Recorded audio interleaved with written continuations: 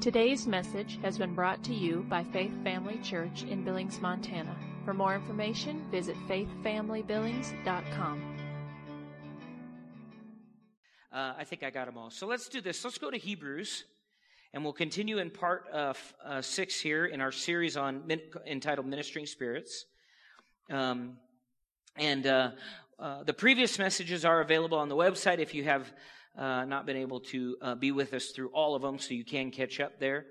This evening, I want to review just a little bit from the last week concerning Jacob's ladder, and then finish up by talking about the fact that angels respond to the Word of God and what I'm going to entitle our New Covenant authority in Christ. But Hebrews chapter 1, verse 13 and 14 has kind of been our go-to scripture on this, and let's be believing God as we learn from the Word. But it says this, verse 13, "But to which of the angels has he ever said, 'Sit at my right hand till I make your enemies your footstool'?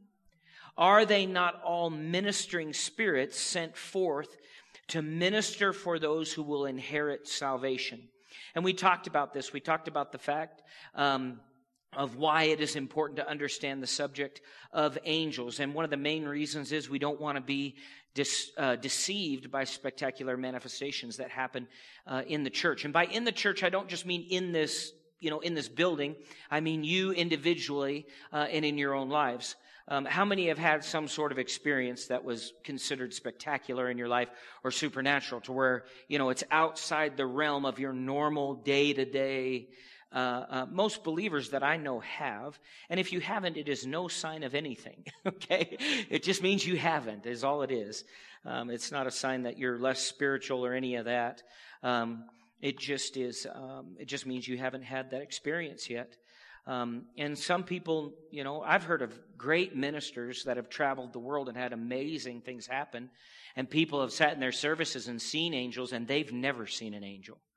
So that's not spirituality is actually walking in love. That's the supreme, is what it is. It's not visions and dreams and those things. I am for them, but it's just not the mark of true spirituality. In fact, the most carnal church in the scriptures had the most manifestations of gifts. The Corinthians. They were so spiritual, they were getting drunk at communion. And they had more tongues than any other church in that time, and more gifts of the Spirit in operation. So the gifts of the Spirit are no sign of anything. Any carnal jack can flow in them. Spirituality has to do with, true spirituality and spiritual maturity has to do with character more than it does gifts of the Spirit. So it is important to understand this subject as well, because we don't want to be ignorant of a significant part of the unseen or spiritual realm and a part of our new covenant. And it was in the old covenant as well, but our new covenant ministry with the Lord. It is important to understand so that we are able to help others in keeping balance biblically with angels. The most important thing about spectacular manifestations, remember we talked about this, is not what you see, but rather what is being said. Does it line up with the Word of God?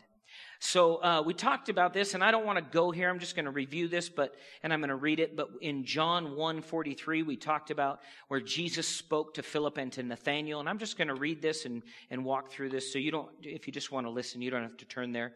But John 1:43 says this, the following day, Jesus wanted to go to Galilee, and he found Philip and said to him, "Follow me." Now Philip was from Bethsaida, the city of Andrew and Peter. Philip found Nathanael and said to him, "We have found him of whom Moses in the law and also the prophets wrote, Jesus of Nazareth, the son of Joseph." And Nathanael said to him, "Can anything good come out of Nazareth?" Apparently Nazareth did not have a good reputation. Philip said to him, "Come and see." Jesus saw Nathanael coming toward him and said to him, "Behold, an Israelite indeed, in whom is no deceit." Verse 48, Nathanael said to him, "How do you know me?" Jesus answered and said to him, "Before Philip called you, when you were under the fig tree, I saw you." Nathanael answered and said to him, "Rabbi, you are the Son of God. You are the King of Israel."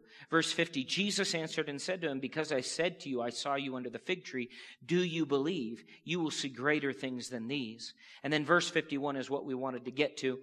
And it says, Jesus said to him, "Most assuredly I say to you, hereafter you shall see heaven open and the angels of God ascending and descending upon the Son of Man." And we talked about the fact that what it means for heaven to be open and the idea of openness. We looked at John 10:7 because Jesus opened heaven to us, and we looked at John 10:7, which says, "Then Jesus said to them again, most assuredly I say to you, I am the door of the sheep." Verse 8, "All who ever came before me are thieves and robbers, but the sheep did not hear them." Verse 9, "I am the door." And I thought this was so interesting of what the Lord said. "If anyone enters by me, he will be saved and will go in and out and find pasture." In other words, in the Lord and out, not that you leave the Lord, but it gives you access into heaven. That you have the kingdom of heaven is not only do you get in when you go, but it's in you now. Both. And you travel in and out. And people sometimes wonder, they think, well, how, is this something? You can't think of it in terms of naturally. It's a spiritual reality. When you get revelation from the Word of God, you're in that kingdom. And you bring it to this natural world. We'll look at it in a little bit, but you're actually seated in two places, on the earth and in heaven right now. You actually have two positions that you're in right now. And so we also saw in Hebrews 4:14, where it says, "Seeing then that we have a great high priest who has passed through the heavens, Jesus, the Son of God. Let us hold fast our confession." Verse 15, "For we do not have a high priest who cannot sympathize with our weaknesses, but was in all points tempted as we are, yet without sin." Verse 16, "Let us therefore come boldly to the throne of grace." You are invited to come boldly, okay? And not just, he's saying, come to the throne of grace, okay? That we may obtain mercy and find grace to help in a time of need. We saw also in Matthew 3, verse 16, when talking about John the Baptist, when Jesus was baptized, it says, "When he had been baptized, Jesus came up immediately from the water, and behold, the heavens were opened to him, and he saw the Spirit of God descending like a dove and alighting upon him." Now I know, and it is represented here, that the Holy Spirit is like a dove. How many are familiar with Benny Hinn's ministry logo? It's the dove in the world. But the Holy Spirit's not actually a dove. How many know that? He's a person, okay? He's the third person of the Godhead. So, and it says this, "He saw the Spirit of God descending from heaven like a dove and alighting upon him. And suddenly," verse 17, "and suddenly a voice came from heaven saying, 'This is my beloved Son, in whom I am well pleased.'" And then we also saw in Acts chapter 10 about an open heaven there as well. Acts chapter 10, verse 9. "The next day, as they went on their journey and drew near the city, Peter went up on the housetop to pray about the 6th hour. Then he became very hungry and wanted to eat." See, he was very spiritual. He wanted to eat. "But while they made ready for him to eat," in other words, he went and he said, "Hey guys, make me something to eat. I'm hungry, So in the middle of his prayer, he got hungry. It says this, he fell into a trance. It's interesting he uses that word, fell. I find that interesting. In other words, it wasn't like he worked himself into one.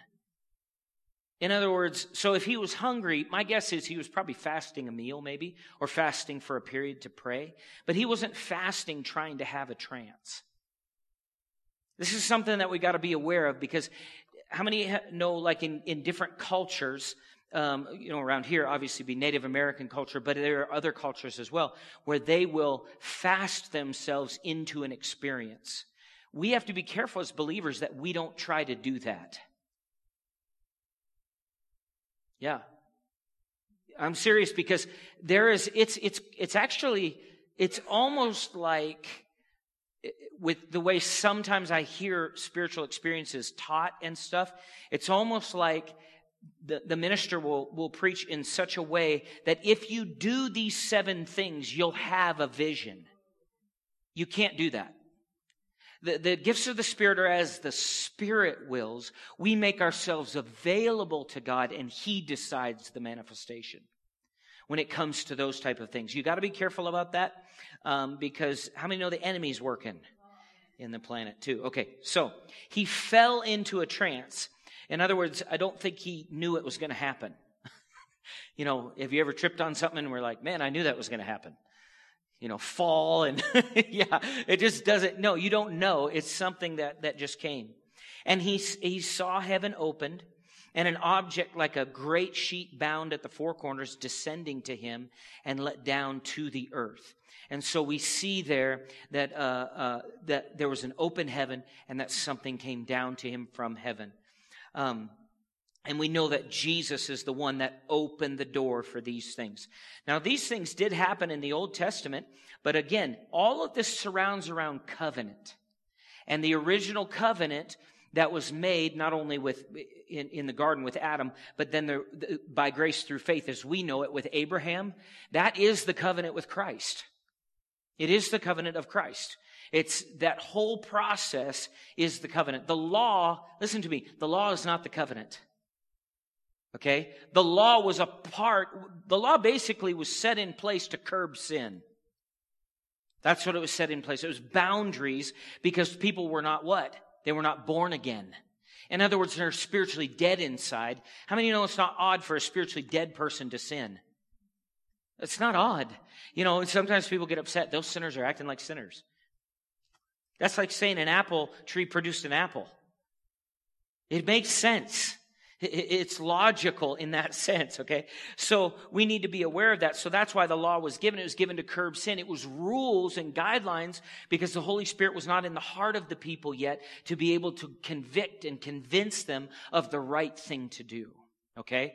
So that's just something on a side note there, but the Lord opened up heaven to us. And so we saw that angels, we saw in verse 51 in John 1:51 again, just as a recap, angels of God, the angels of God are ascending and descending, and they are ascending and descending upon the Son of Man. All right, so Genesis chapter 28, if you want to go there,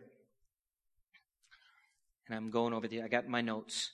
I have it written in there. Quick review. Don't teach on this. I get into looking at it and all this utterance comes to say stuff and I'm like, I got to say it. But I've already said it once, so if you want to hear it, you got to go back and listen to it again. Genesis chapter 20. Actually, I'm sorry. Why don't you go to Genesis 25 first, and I'm going to read a commentary on John 1 and Genesis 28. And we talked about this. We ended up here last week.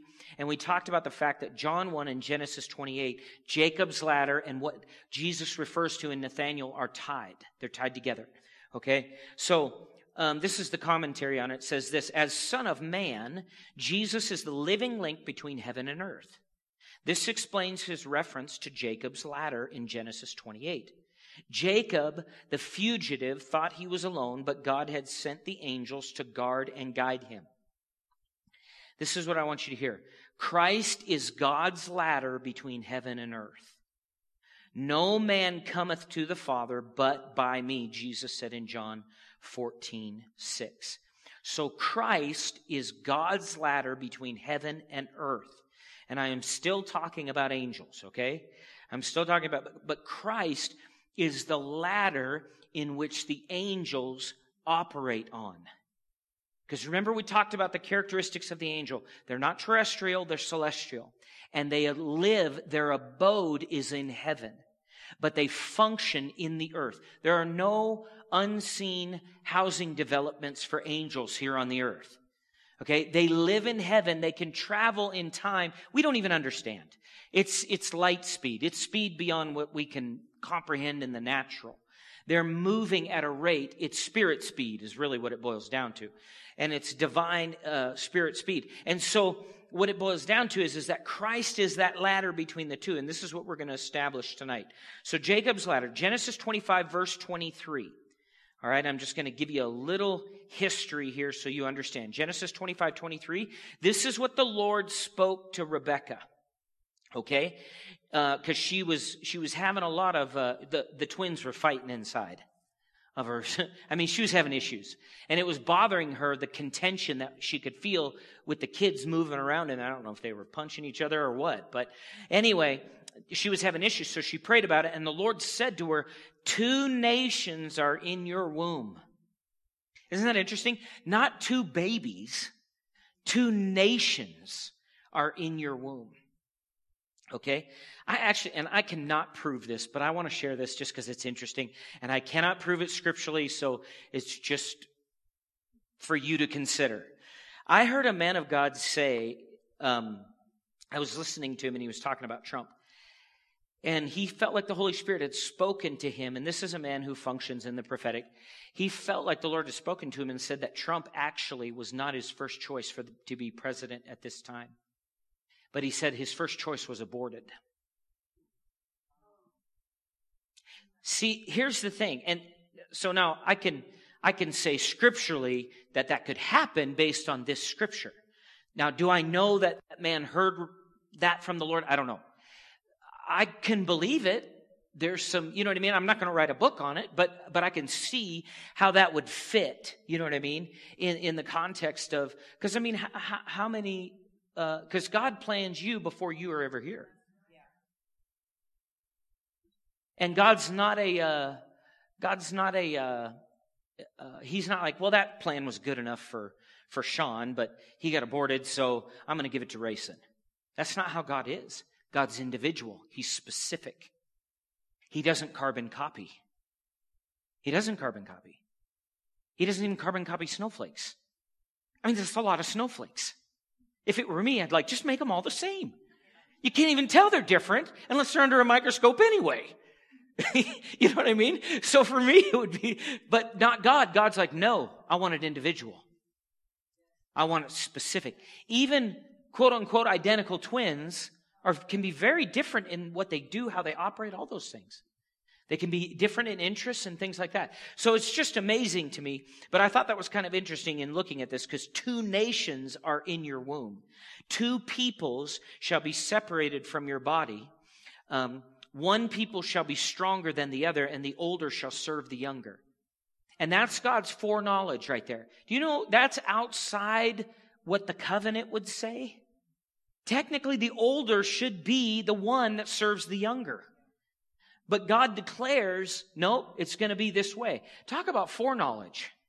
That's why I'm not worried about the coronavirus. Part of the reason. God knew before the world ever began that we'd be dealing with this now. He's an amazing planner. You know what I mean? He's got it under control.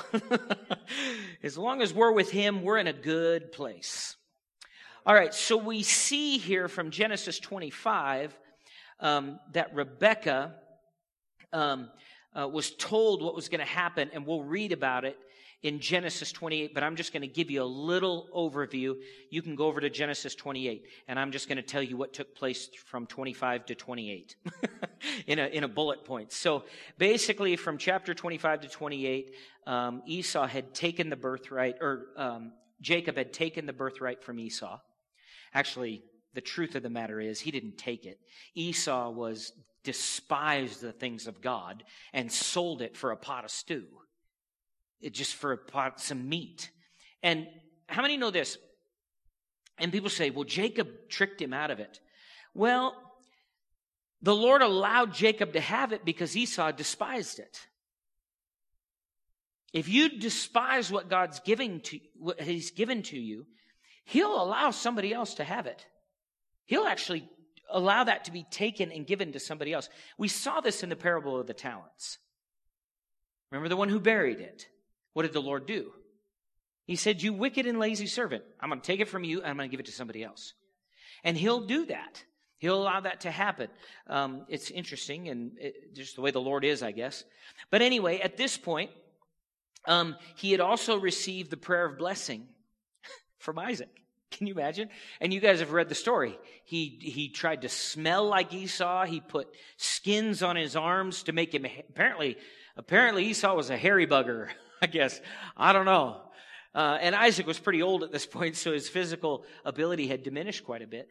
But to the point that they believed so much in that prayer of blessing that he couldn't repray it.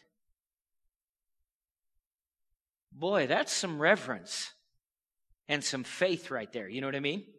So anyway, at this point, basically Jacob was afraid of his brother. Well, Rebekah was afraid of Esau for Jacob. And near as I can tell, Jacob was a mama's boy and Esau was a daddy's boy. If you read through the story, it just kind of appears that way. But anyway, he headed to Padan Aram to get a wife who was not a Canaanite. That was another thing about Esau. What did Esau do? He took Canaanite wives. Drove his mom nuts. She's like, stay away from the Canaanites. He's like, I'm going to get me Canaanite wife. He got more than one. So anyway, that was another thing where Esau did not respect the covenant with God. Because Jacob had reverence for the things of God and Esau did not, the birthright was taken from Esau and given to Jacob. Jacob is now in covenant with God. From this understanding, we analyze Jacob's encounter with God at Bethel. Genesis 28, verse 10. Now Jacob went out from Beersheba went toward Haran. Verse 11. So he came to a certain place and stayed there all night because the sun had set. And he took one of the stones of that place and put it at his head. And he lay down in that place to sleep.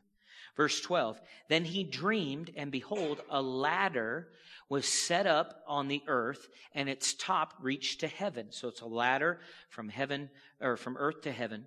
And there the angels of God were ascending and descending on it. Ladder, we talked about last week, means staircase. Staircase. What does a staircase do? A staircase gives you access from one level to another level. Jesus is the staircase. He's the ladder. We have access into heaven. Why? Because Christ has already passed through. He's the door, and he opened it so that we could what? In and out and find pasture, right? So that's where are you getting the source of your strength and everything you need? You're getting it from heaven. You're getting it from heaven, okay? And so that's where the angels come from as well. So we see that. We see here a word that is used, ladder, staircase. It connects a lower place to a higher place and vice versa. God has revealed to Jacob and to us through this passage of Scripture a portion of how the covenant between us operates in angelic activity. That's what's being revealed to you here. You see in these Scriptures how angels are working for you. They're ascending and descending upon the Word of God, upon Jesus. Because Jesus Christ is the ladder. So what is happening? Angels are operating out of heaven to earth and back to heaven and back to earth and back to heaven and back. And what are they doing? They're operating within the what? What does Jacob have? Jacob has the covenant. What do you have? The covenant. That's why the angels of heaven, when you declare the promises of God, the promises of God are what? They are Christ. What does John 1 say? John chapter 1 verse 1. In the beginning was and the Word was with God, and the Word was God. And the Word became and dwelt among us. So what is happening? If He's the ladder, what's taking place? When you speak the promises of God from a place of faith in your heart, the angels of heaven are working. Moving. Operating. They're operating around your kids. Come on, I know angels were operating around me and my older brother when we were growing up. We were fighting black widows in the garage in our house. We slept in the basement. We woke up sometimes with black widows crawling up our legs. My dad was they'll get over it. We had the TV on like the actual TV tray, not on an actual TV stand. My dad was like, let him pull it on himself a couple of times. He won't do it again. And I'm not talking about a nice flat screen that's light. You know what I mean? These TVs were this thick, I remember at one time, oh man, I remember our TV was going out and I'm thinking to myself, why doesn't my dad just buy another TV? But he didn't do that. He's got the TV on and open, the back of it open, on, and he's got a screwdriver back there and he's pushing things. And every once in a while you hear, oh, ow! And because he got shocked. Yeah, that one works. That was my dad. I learned a lot. Like buy a new TV. just get a different TV or don't have a TV, one or the other. So anyway, I don't know why I got off on that, but anyway, so angels are working on this ladder and Jesus Christ is the ladder, okay? From heaven to earth and vice versa. The larger truth here for us under the new covenant to realize is that the ladder is typical of Jesus Christ. Angels ascend and descend on the Word of God, which is Christ. Okay, verse 13. And behold, the Lord stood above it and said. So Jesus is standing at the top of this ladder. Okay? He said, I am the Lord God of Abraham, your father, and the God of Isaac. What is that? That's all covenant talk. What does Jacob understand? He understands covenant is here. This is covenant. So I'm in covenant with God. Why? Because I remember Abraham, Grandpa Abraham, and Dad Isaac talking about what this covenant is, talking about what faith is, talking about what grace is. And in the process of time and hearing these things in the house, Jacob, faith rose in his heart to receive and to desire that. And over time, where Esau was more interested in hunting, or I guess he was a hunter is what they say, and he was more interested in those type of things, he despised that covenant. And so that's why the Lord honored it to Jacob. And so what is Jacob hearing here? He's not just hearing, it's not just an open vision to him. It is that, and it's amazing. It's a dream. Today they're called night visions, but it's a dream. And so, but he's hearing covenant words. In other words, God's for me is what he's learning. Okay?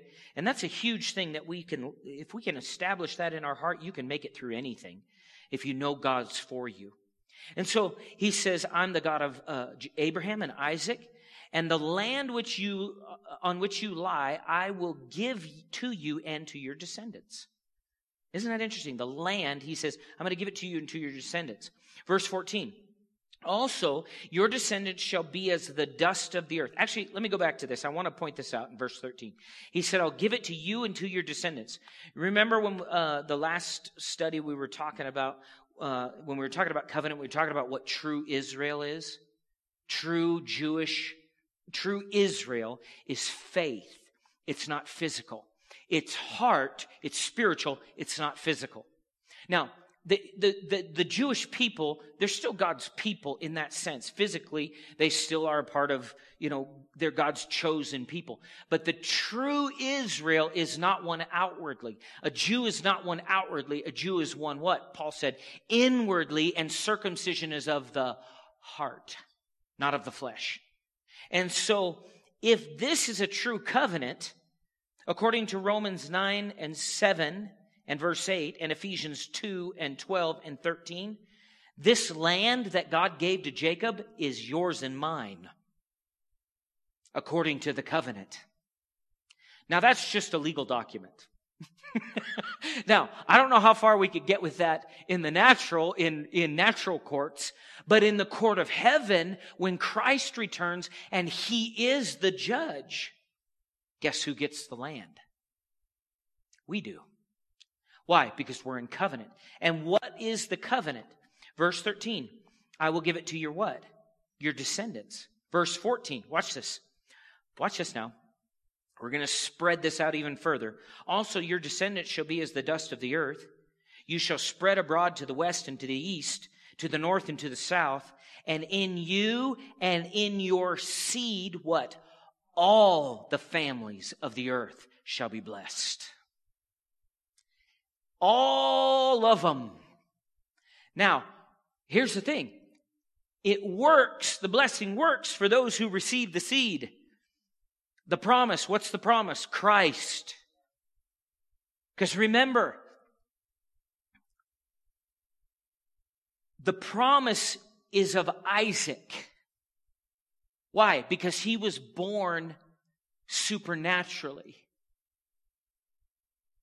Isaac was the one that was born supernaturally. In other words, it was a supernatural birth. What was Christ's birth? Supernatural. Yeah. So, how were you born again? Supernaturally. So the blessing's on you. You have the blessing. Yeah. It's on you. Paul said this. I see so many things. I got to keep going because the note says keep going. But, okay, so I'm going to say this, though. Paul said that you know the grace of our Lord Jesus Christ, that though he was rich, yet for your sakes he became poor, that you through his poverty might be made rich. Is that word that's used there? What does that mean? The blessing is on you. Tap the blessing. Remember, angels are working on the ladder. Yeah, they're working on the word. So the more you see this is why it is so vital to just teach the word. Just teach it, read it, look at it. It's why we do 1-year Bible reading things. It's not because we need you to do it. Like I'm sitting at home going, I wonder if they're reading. I'm not thinking about it. I know the benefit that it will have in your life because the Holy Spirit lives in you. And faith comes by hearing. So as faith comes, what takes place? Then in your life, you can release that faith. When faith and boldness come into you, it always has a trigger mechanism that operates and has a reactive thing to where it wants to ignite your tongue. Have you ever been really excited about something? You just got to tell somebody. And if you get full of the word, you'll just tell somebody. And then what is it? Remember, faith is voice activated. Speak. Whoever shall say unto this mountain. See that? Okay. So that's good. That's a little side note there, and it helps with angels. So that's good. Okay. Verse number 15. Behold, I am with you, and I will keep you wherever you go, and will bring you back to this land. For I will not leave you until I have done all that I have spoken. To you. Verse 16. Then Jacob awoke from his sleep and said, surely the Lord is in this place, and I did not know it. Do you know the Lord can be somewhere and you not know it? You just need to have it opened up to you. Okay. Verse 17, and he was afraid, and you would be too, and said, how awesome is this place? This is none other than the house of God, and this is the gate of what? Heaven. And a gate is what? It's a barrier through which people and things pass to an enclosed area. That's what a gate is. You're passing, it's like a door. You go in and out. Who's the gate to heaven for us? Jesus. Yep. And we can go in and out of that place and find pasture. I can find satisfaction and strength in any situation in life. Why? I go eat of his grass. He is my shepherd. He leads me beside still waters, and he leads me in green, lush green pastures. And I eat there. Amen? That's good stuff, isn't it? Verse 18, then Jacob rose early in the morning and took the stone that he had put at his head, set it up as a pillar, and poured oil on top of it. Verse 19, and he called the name of the place Bethel, but the name of that city had been Luz previously. Then Jacob made a vow, saying, if God will be with me and keep me in this way that I am going, and give me bread to eat and clothing to put on, so that I come back to my father's house in peace. This is verse 21. Then the Lord shall be my God. Verse 22. And the stone which I have set as a pillar shall be God's house. And of all that you give me, I will surely give you what? A tenth to you. Okay, so of all that he gave, he'll give a tenth. Now, some people say tithing was under the law. This is long before the law. Okay, so Abraham tithed long before the law as well. I don't argue about that. I just practice it, and it works for me, so you can do what you want. Okay, moving on. Let's go to Psalm 103. So we saw here Jacob's ladder is Jesus Christ. Jacob's ladder is Jesus Christ. And the angels of God ascend and descend upon the ladder. Psalm 103, verse 1. And we're going to see this. I'm going to read through all of this, but I'm going to really end in the last couple of verses. But this is such a good psalm. It's just powerful. Bless the Lord, O my soul. You notice David tells himself to praise the Lord. And at all times, and all that is within me, bless his holy name. Verse 2, bless the Lord, O my soul, and forget not all his benefits. What are his benefits? Who forgives all your iniquities, who heals all your diseases, who redeems your life from destruction, who crowns you with loving kindness and tender mercies, who satisfies your mouth with good things, you eat good food, so that your youth is renewed like the eagles. That's good, isn't it? The Lord executes righteousness and justice for all who are oppressed. Thank you, Lord. Verse 7, He made known His ways to Moses, His acts to the children of Israel. The Lord is merciful and gracious. He's what? Slow to anger and abounding in mercy.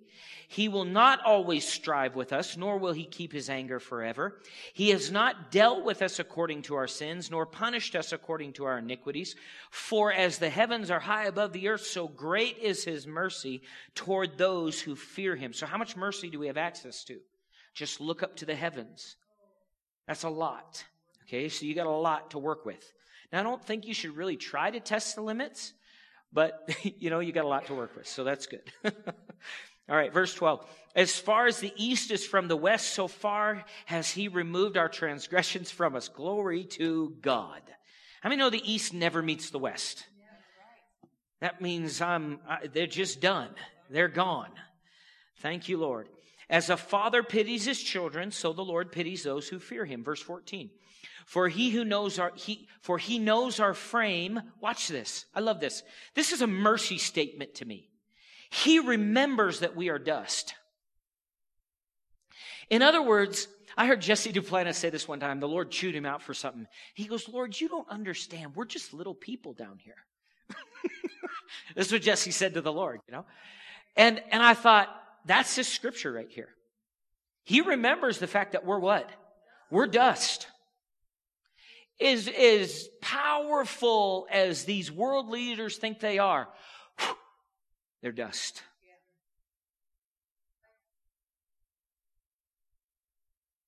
That quick, they can be gone. Boom. Just like that. That ashes to ashes thing. All right? So He knows our frame. What does this say to me? The Lord is merciful to me because He knows my flesh and the weakness of my flesh. So He's merciful. Thank you, Lord, for that. Verse 15, as for man, his days are like grass, as a flower of the field, so he flourishes. For the wind passes over it, and it is gone. And its place, what? Remembers it no more. Have you ever read a history book? And there are a few people in there, but you know how many millions and billions have never been talked about? Just like that. Why? But that's just flesh. We're eternal. What is it like in heaven? Ooh. We live on and on and on. We don't have to be remembered here on earth because we have a whole family in heaven. And then we got family, when we get to heaven, we have family here on earth that'll join us. I'm not worried about my dad. He's there. I'm going to go see him. Not tomorrow. I'll be sure I'm good and old and wrinkly.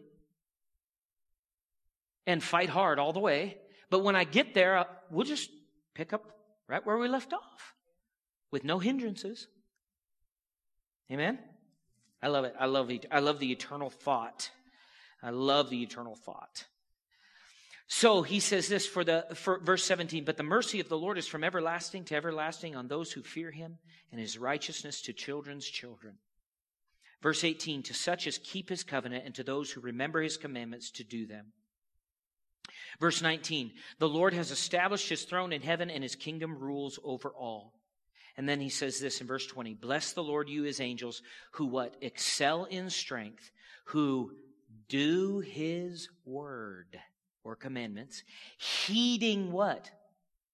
The voice. What do angels do? They heed the voice of what? The word. So what do we see here? We see that angels excel in strength. The word excel means to champion, chief. It means giant. It means mighty and strong man. Why would this word be used to describe angels for us? This shows us that angels are empowered with strength for the tasks in the covenant on our behalf. Then what else do we see? We see that they do His word.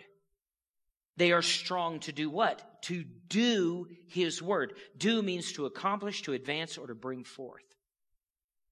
And then lastly, they heed the voice. So we see that they heed the voice of the word. Heed means to hear intelligently. It also carries the idea of hearing and obeying, which I believe is what we see here. The angels are waiting for the covenant children of God to speak God's covenant promises in their lives so that they, angels, can move in a giant-like strength to manifest the will of God in the earth. In other words, what do we see? We see the fact that the activity of angels in our lives and in every believer's lives rides on the Word of God, and it is activated through the voice of the believer. So what are angels? They are what? Voice activated. In other words, when you speak the promise in faith, the angels perk up, and in the strength that they've been given from the Creator, they have ability, boundaries within the covenant to exercise or execute the promise that we are in faith about. Does that make sense? Whether it be protection, healing, deliverance, salvation in the sense of that they can lead people to hear the Word of God. You think about it. Come on now. Philip the evangelist, what did he run into? An angel. And what did the angel say? You're going over here to do what? Preach to the eunuch. Right? In other words, angels are involved in what? Salvation. We'll look at some of these examples next week when we wrap up, but I want to wrap up tonight with this. Let's go back to Hebrews 1, verse 13. I want to talk about the new covenant authority in angels, and there are two scriptures here that I want us to look at.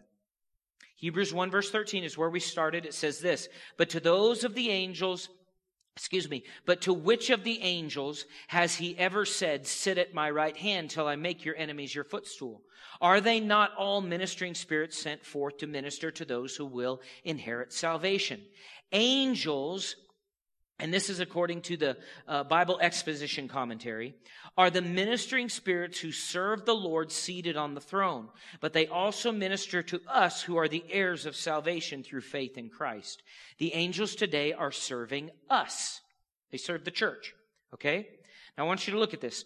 We see here in this verse that angels were not invited to sit at the right hand of God.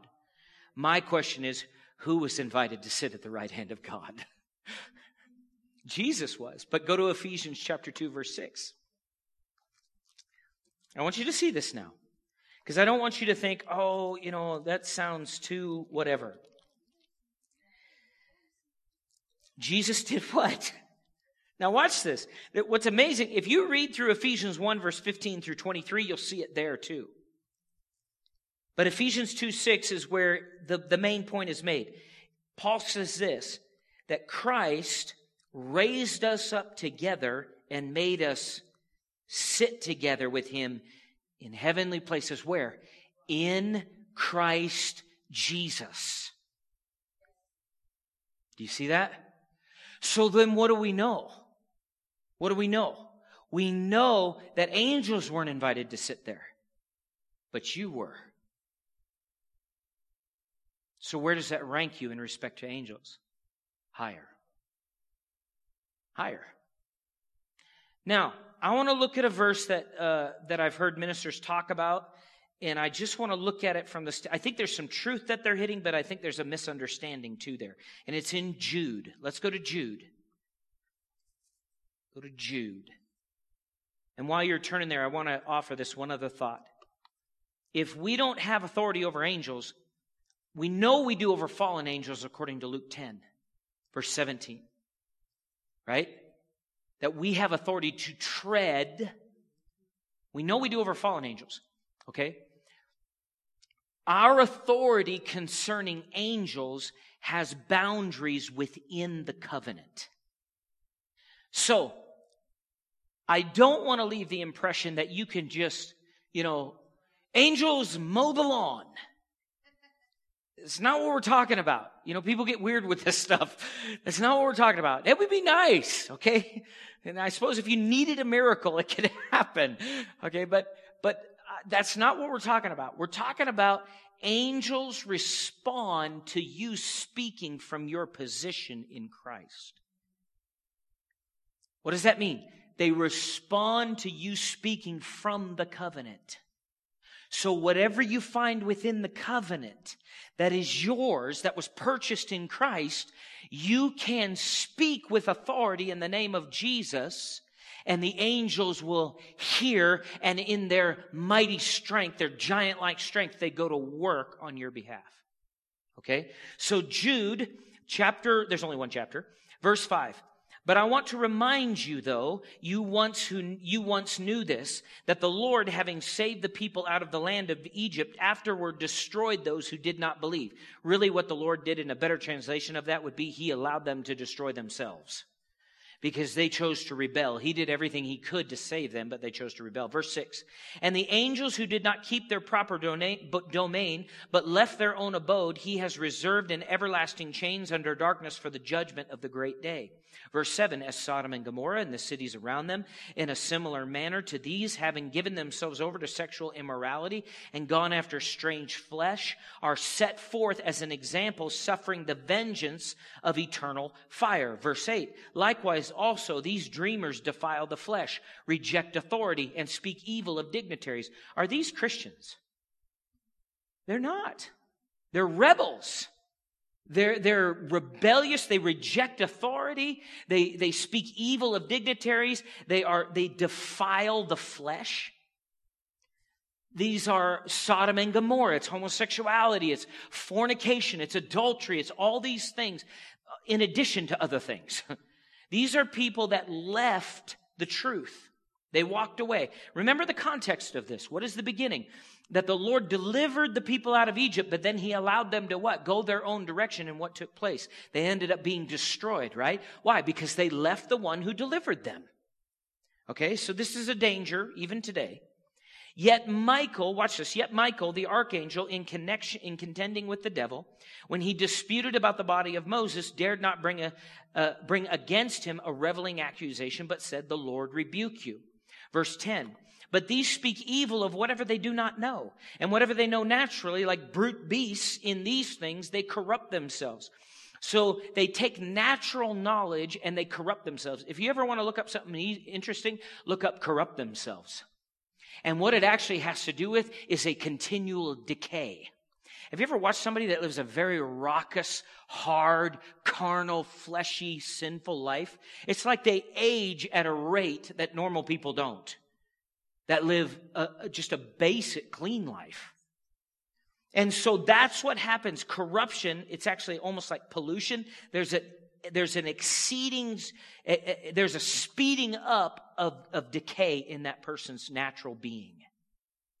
Okay, because the wages of sin is, he who sows to the flesh will reap from the flesh corruption.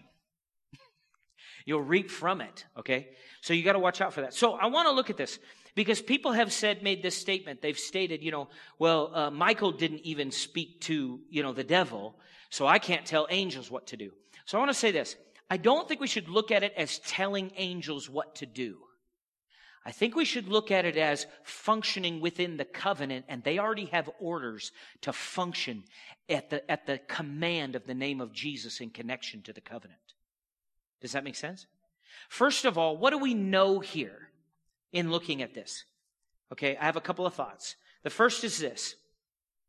This whole section isn't referring to believers. It's not. It's referring to those who have backslidden. They've walked away from God. Okay? So that's a connection right there.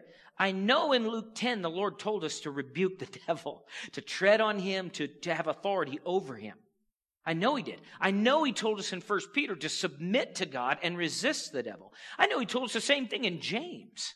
So we have to have some level of authority where we're speaking out of the covenant in the name of Jesus, and there's a response in the spirit world. I don't think that means you say, hey, Bob the angel, go do this for me. Okay, now, do angels have names? Probably. I've heard that before. But I don't see where we're supposed to call out their name or anything like that. What I do see is that we're to function in fellowship with the Father within the covenant in the name of Jesus. And as we do, according to Jacob's ladder and the reality of what takes place there, the angels respond out of that. Let God decide the number, how, and what, and whose name He wants to call. Do you see what I'm saying? He's the commander of the armies or the hosts of heaven.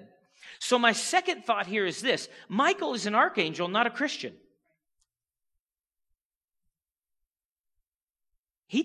Michael doesn't run around going, in the name of Jesus. We do that. Michael functions in a different place. You're a child. He's a servant. Yeah. You are in a higher position. Now, I don't think you should arm wrestle Michael. But how many know this? Just because you have a higher position of authority, like for instance, if I was, a manager at a business and Rayson was a worker there, Rayson's going to beat me in arm wrestling all day long. But what do I hold that he doesn't? A position of authority higher. Does that make sense? It's just like the police. You may be stronger than a cop. It's possible. or a situation like that. But what does that cop have? Authority. They have authority, right? So Michael is not a Christian. He's a servant. He's a minister to God and not a son or a daughter. And what are ministering spirits sent forth to? Minister to who? Heirs of salvation. Okay? So they have authority when we speak and when the Lord tells them to do things over the enemy. Now, and I'll wrap up with this. Brother Hagin said this years ago, and this is a vision that he has, that he shared concerning finances. And he talked about in the vision, the Lord shared with him concerning money, that he should command the enemy to let go of his money and send forth ministering spirits or angels to go forth and bring it in. Now, I can't give you a specific scripture that outlines that exact thing, but I think you can see from the context of scriptures that we're looking at, the principle isn't just about telling angels what to do. It's about functioning within the covenant. And then the Lord in the covenant, in our relationship together, has this host of heaven. And he says, go. And what does the devil have to do? He has to relinquish the body of Moses.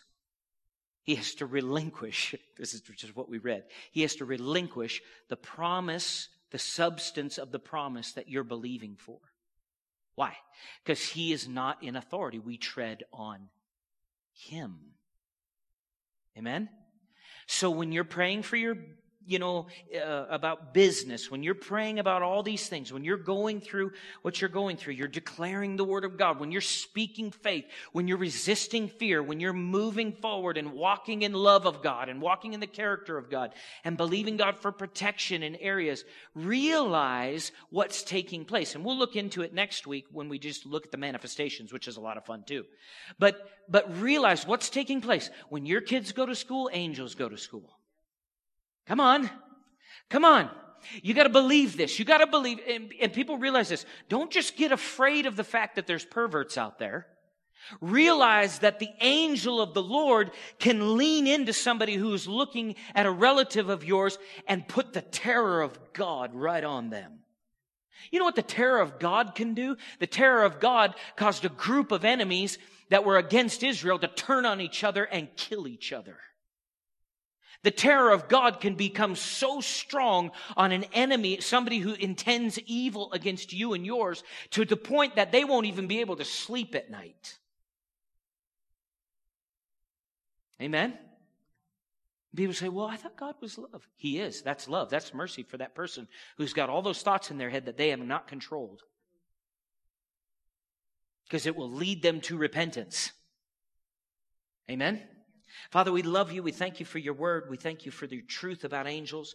Lord, we are believing you together and knowing that as we are receiving this truth and this illumination concerning angels, Lord, that out of this, we're going to continue to see an increased activity of your angels working to advance the kingdom, not only in personal covenant, but in corporate as well. Lord, thank you for these ministering spirits, your angels. Thank you that they're doing what they're supposed to. Thank you, Father, that as we speak promises under the blood and in the covenant in the name of Jesus, that they are working on our behalf and ministering to us in Jesus' name. Amen. God bless you guys. We'll see you Sunday. Thank you for taking the time to listen today. If you would like more information about Faith Family Church, including service times and location, visit faithfamilybillings.com.